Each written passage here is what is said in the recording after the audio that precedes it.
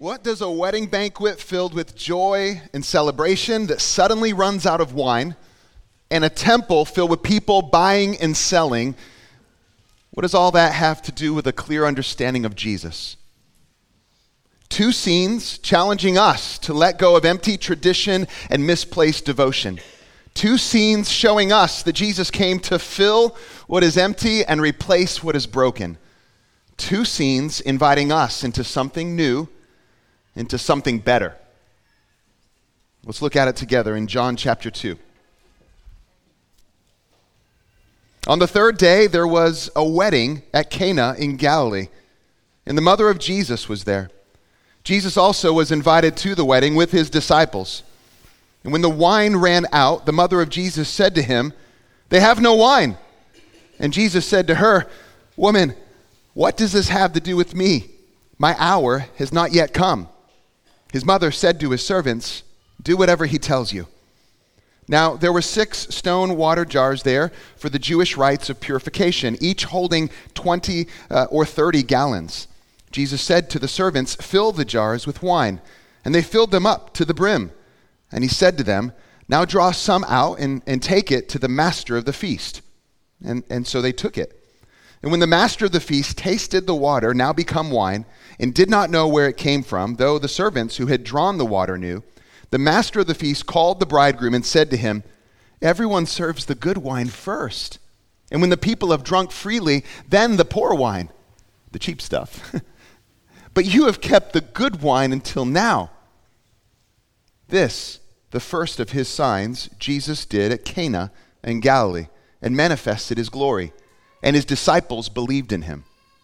After this, he went down to Capernaum with his mother and his brothers and his disciples, and they stayed there for a few days. The Passover of the Jews was at hand, and Jesus went up to Jerusalem. In the temple, he found those who were selling oxen and sheep and pigeons and the money changers sitting there. And making a whip out of cords, he drove them all out of the temple with the sheep and oxen. And he poured out the coins of the money changers and overturned their tables. And he told those who sold the pigeons, "Take these things away. Do not make my Father's house a house of trade." His disciples remembered that it was written, "Zeal for your house will consume me." And so the Jews said to him, "What sign do you show us for doing these things?" Jesus answered them, "Destroy this temple, and in 3 days I will raise it up."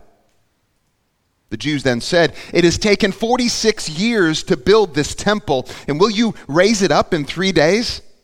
But he was speaking about the temple of his body. When therefore he was raised from the dead, his disciples remembered that he had said this, and they believed the scripture and the word that Jesus had spoken. Now when he was in Jerusalem at the Passover feast, many believed in his name when they saw the signs that he was doing. But Jesus, on his part, did not entrust himself to them, because he knew all people and needed no one to bear witness about man, for he himself knew what was in man. Let's pray. Father, we thank you for your word. We thank you for your presence. We thank you for your spirit that brings illumination, that turns the lights on, that helps bring understanding and clarity. And so we pray, Father, that you would do that work today in our hearts. That, Lord, you would encourage, that you would instruct, that you would build our faith up, that we would see Jesus for who he is, that we would see your glory in the face of your Son, Jesus. Here we are, Father. We're wanting to learn the ways of Jesus together. Teach us today. Lord, would you give us a humble posture, this desire to receive all that you have. In Jesus' name, amen. 3 things this morning for us, church. 1, Jesus came to fill what is empty. 2, he came to replace what is broken. And 3, he came to invite us into something new, something better. First, Jesus came to fill what is empty. One of the first things Jesus does with his newly formed group of disciples is attend a wedding banquet. Cana is not too far from Jesus' hometown of Nazareth. I want us to think just obscure, podunk, small town of Cana. Now, this could have been a relative, it could have been a close friend of Jesus' family. Jesus' mother is there. She has responsibility, it seems, at this banquet of some kind. She's very concerned about their wine. Wedding banquets were a big deal in Jesus' day. They lasted days, up to a week, actually, at times. And they're a big deal to us. They represent so much in our culture. But here's what happens at this wedding feast. In verse 3, we find out that they run out of wine, and we might think, that's no big deal. Well, they couldn't just run to the store and get more wine. But even if they couldn't, we still might think, well, again, what's the big deal? You ran out of wine. But this was about etiquette. This was about honor. And so running out of wine was beyond embarrassing. It was actually extremely offensive to those in attendance, and it would damage the reputation of the host and of the bride and the groom and their families. And so there's a lot at stake here. They have no wine. They have no wine. This is what Mary brought to Jesus. She brought this emergency situation to Jesus. Did she expect a miracle? Did she expect him to do something supernatural? She expected him to do something. She brought this unexpected need to Jesus. And his response in verse 4, we read it, and it feels a bit harsh. Right? We could read it again, where it says, "Woman, what does this have to do with me?" Now, men, I do not recommend quoting this verse to your wives. If your wife asks you to do the dishes, don't be like, "Woman, what does this have to do with me?" She'll tell you what it has to do with you.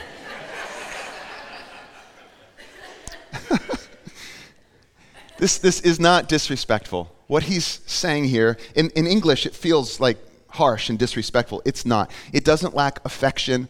It is a bit formal, and it is sincere. And he addresses her the same way when he's hanging on the cross in John 19. We could translate it this way: dear woman, dear woman. And he's saying, what's this got to do with me? My hour or my time has not yet come. So Jesus hadn't fully launched into what would be his public ministry. And he knew where his public ministry would lead him. That hour, that time. It would take him to a cross. It would lead to his crucifixion, where he would be the atoning sacrifice for our sin, for the sin of the world. But his hour, his time had not yet come. In verse 5, she says, okay, do whatever he tells you. She is demonstrating trust. We don't have a lot of words from Mary, Jesus' mother. But here, when she says, do whatever he tells you, it's a demonstration of trust. One author writes, she didn't know what Jesus would do, but she knows he'll do the right thing. You might say it this way: it might be difficult to understand. You might not have all your questions answered.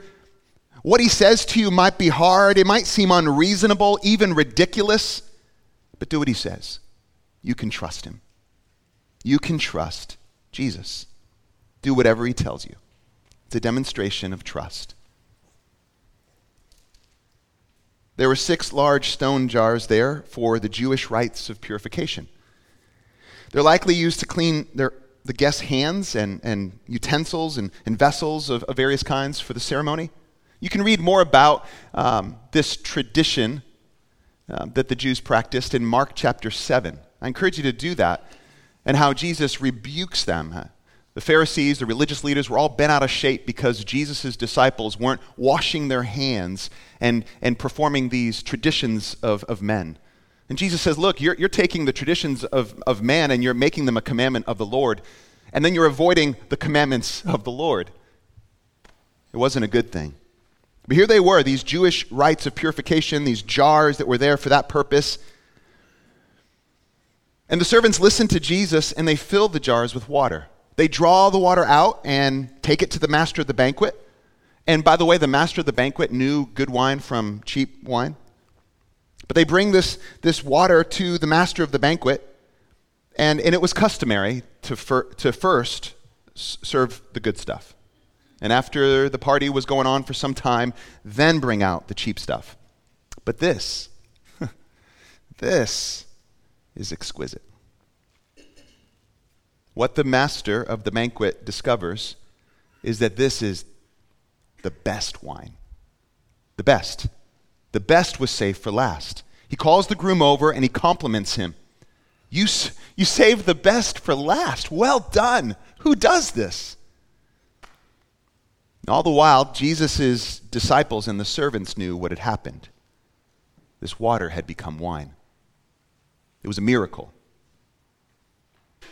Jesus had transformed the water that was placed in the purification jars. He transformed it into new wine. Now in verse 11 is where we discover that this real life event, this true story, is a sign. And John says it's the first of his signs. A sign? Throughout the Gospel of John, John will slow down and highlight for us different signs. And a sign, when he talks about a sign, John does this throughout, and he's inviting us, the reader, to pay attention to specific events, specific miracles within Jesus' ministry that serve as signs. And the purpose of a sign is to point to something beyond the sign itself, right? And so the signs that John is holding up, that Jesus does, it reveals something previously unseen and unknown about Jesus. And so it's important for us, as we read these stories, to slow down and consider these signs. No one should be content with the sign itself. No one says, I was heading to the beach, but this sign pointing the way to the beach, yeah, that'll do. Let's just throw our blankets down, put the umbrella up, set up our picnic right here under the sign. No one does that. What is the sign saying? What is the sign testifying? What is the sign pointing to? What is it saying specifically about Jesus' identity and his purpose? The Old Testament commonly compares God to a bridegroom and Israel to his bride. And so the wedding banquet symbolizes this end-time saving work of God through this coming Messiah, through this coming anointed one, this king, God's chosen one, when God will rescue and restore his bride, Israel. And so these hopes are just overflowing in the hearts of the Jews. They're waiting and anticipating how God will act, how God will actually fulfill his promise to provide this anointed one, this Messiah. And his arrival will be like a banquet. And wine in the Old Testament is a symbol of joy and celebration. Not drunkenness, but wine. Wine is a symbol of joy and celebration. It's a sign of God's blessing. And so Jesus, he decided to begin his public ministry this way. It's a symbolic announcement to his disciples that this long-awaited for day of salvation is here.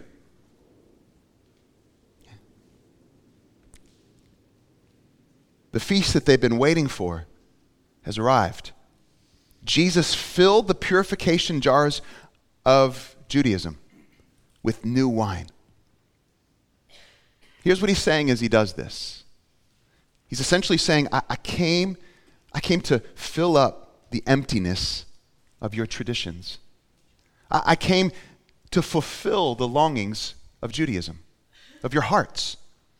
The Old Testament law, including every purification rite, finds its fulfillment in Jesus.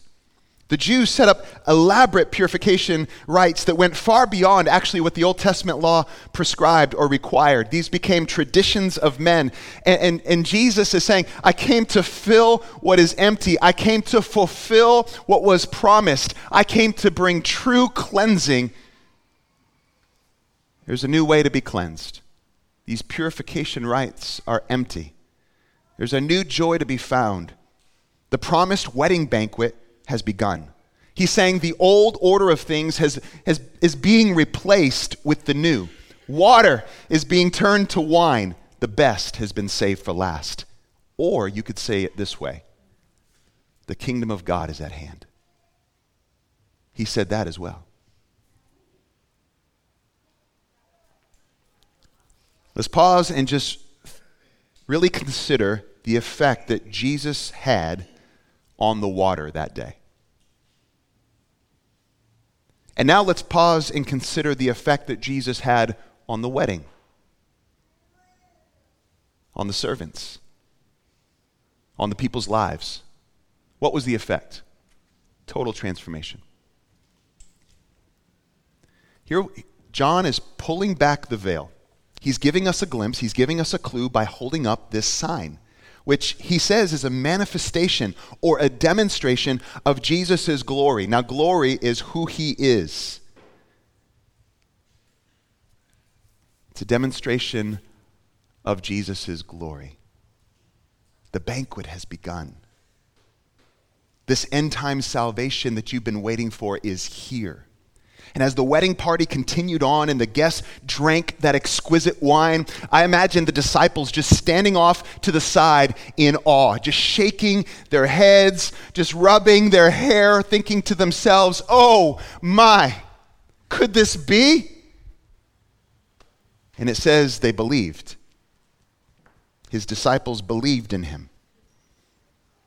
I'm sure they couldn't help but watch the wedding party before them with tear-filled eyes, thinking, look at this joy. Look at the lack of shame in this room. Look what Jesus has done. Look what he's begun. He came to fill what is empty. Second, he came to replace what is broken.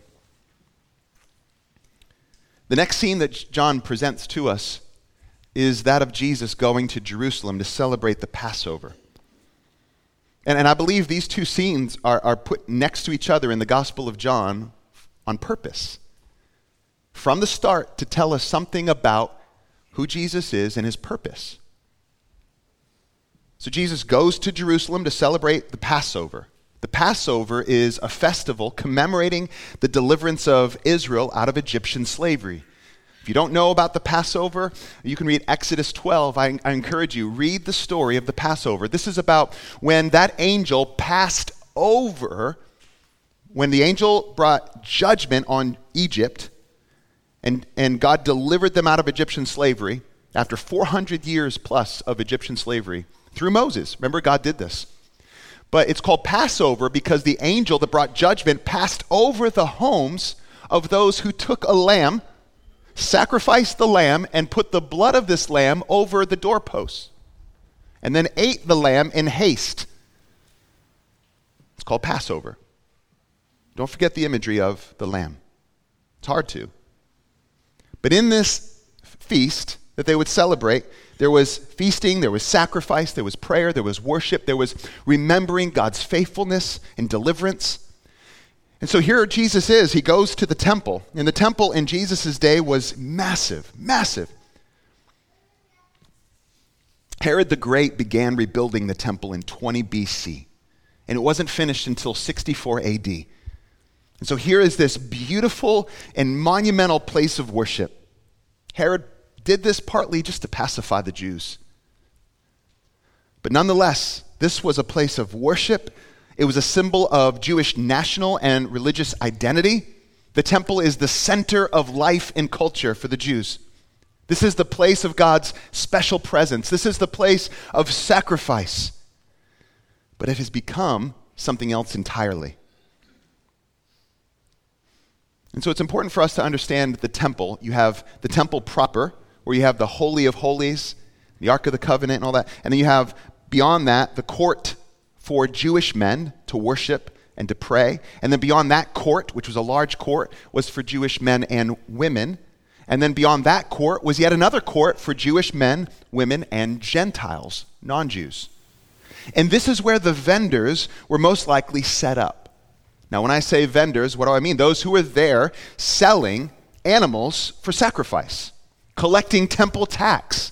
And you had the money changers, and you had people selling oxen and pigeons and all kinds of animals for sacrifice. And Jesus arrives And here they are, taking up space in an area that is meant for prayer. Ugly, broken things were happening, abuses and distortions, all in the name of God. Does that sound familiar? And what Jesus does next is both prophetic symbolism and public protest. Because remember where he is. He's in the center of their culture, like in the public square of their day. So it is prophetic symbolism. He's acting out like the prophets of old, something that it is communicating truth to those around him and to us today. And it is public protest. Oh yeah, Jesus was involved in some public protest. He fashions a whip of some kind very quickly. Probably grabs some reeds of some kind and begins to drive out the animals. He overturns the tables of the money changers. This is dramatic. It's provocative. It's upsetting. If you were worshiping, if you were trying to pray, if you were trying to purchase something, you would have been disturbed. You might have been bumped into. It was a commotion. It drew people's attention. And that's the point. There's prophetic symbolism here. There's public protest here. This isn't an outburst of uncontrolled anger on Jesus' part. This is intentional in every way. And here's what he says: don't make my Father's house, Don't make my Father's house a house of trade, a house of commerce. That's not what this is for. That's not what this is about. Look what you've done to this place. We read this, and as I read this over the week, I thought, man, how often do I think of Jesus as a man of courage? It took courage to do this, to stand up in the midst of everyone, to do these things. John says his disciples remembered a passage of Scripture in verse 17. They remembered Psalm 69, verse 9. Zeal for your house will consume me. Oh, Jesus was filled with zeal, with passion, a deep passion for his Father's honor and glory. It was his priority. Is it yours? Is it ours? Is that our passion? Does it consume us? You know, we all know the emptiness, the shallowness of man-made traditions. We all know that. We've all experienced the brokenness of misplaced devotion. Old systems and habits are really, really hard to break away from. Why? Because they bring comfort, and oftentimes our identity is rooted in those things. Our way of life is found in those, just embedded in those traditions. Sometimes our reputation might be wrapped up in those very things. And so what is Jesus doing here? Jesus is exposing their empty traditions, regardless of how long they've held on to them and regardless of how important they are to them. He's exposing their empty tradition, their cold religion, and their misplaced devotion. That's what he's doing. And all of this during the Passover feast. It's profound. What comes to mind is Isaiah 29, verse 13, where the prophet Isaiah says, this people draw near with their mouth and honor me with their lips, while their hearts are far from me. So the Lord, Yahweh, speaking through Isaiah the prophet. And actually Jesus quotes this passage in Mark 7 in dealing with the traditions of men versus the commands of the Lord. And so here are a people who are drawing near with their mouth and honoring God with their lips. But their hearts, the seat of their affections and their devotion, it's far from me, God says. In verse 18, they respond to what Jesus is doing this way: what sign do you show us for doing these things? In other words, what authority do you have? What are you doing? Who do you think you are? And listen to what Jesus says in verse 19. Jesus answered them, "Destroy this temple, and in 3 days I will raise it up." The Jews then said, "It has taken 46 years to build this temple, and will you raise it up in 3 days?" but he was speaking about the temple of his body. When therefore he was raised from the dead, his disciples remembered that he had said this, and they believed the scripture and the word that Jesus had spoken. Listen, it's nothing short of revolutionary. What he's saying here. He's saying that his death and his resurrection will create something new, something better. That his resurrection will make their physical temple, the very place that he was standing, obsolete. The place of sacrifice, central to how Israel experienced atonement and worship, he was making it obsolete. Now, remember what John said in John chapter 1, verse 29. This is what John the Baptist says about Jesus. The next day he saw Jesus coming toward him and said, "Behold, the Lamb of God, who does what? Who takes away the sin of the world." I believe that John, the apostle, the disciple of Jesus, who's writing this account, is helping us make some connections here. Jesus, the Lamb of God who takes away the sin of the world, on Passover, which celebrates the atoning sacrifice of God through this shed blood of a lamb, is now declaring something so revolutionary that the place of worship, the place of devotion, the place of sacrifice is no longer going to be this temple, but will be where? Be replaced by what? By Jesus himself.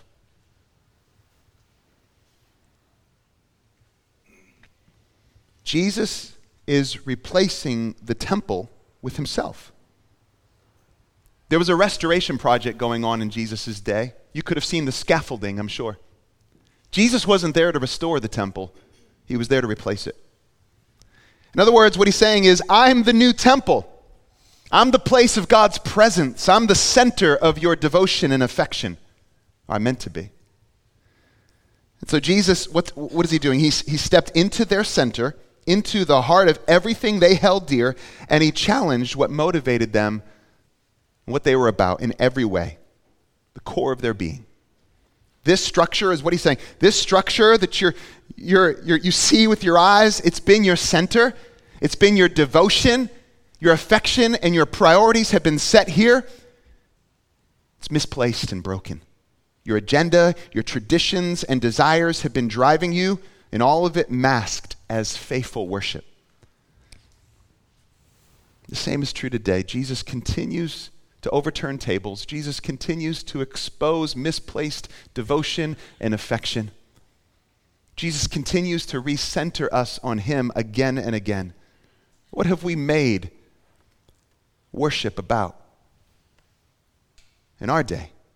What if Jesus stepped into your center, into the heart of everything you hold dear? What would he find? Are there practices in your life that need to be overturned? They're hard to see. We all have blind spots. Are there traditions that you're holding on to that really you need to let go? That you've held on to tighter than the commands of God itself or the Word of God itself? Have you been indifferent to God's Word? Is personal autonomy, moral relativism, our political ideologies or nationalistic pride, have those things become the center of your affection? What if he stepped into this place of worship, just came in, the same door you entered today? What would he say to us?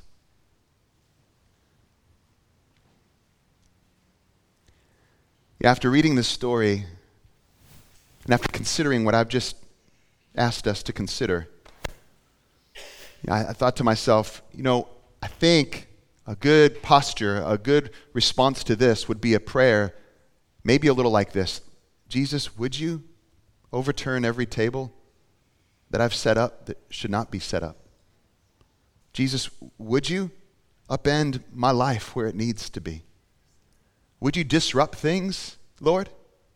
Would you root out and expose those things that have become central that shouldn't be? Would you uproot them, and would you help me to see the beauty of who you are and what you've done? Jesus came to fill what is empty.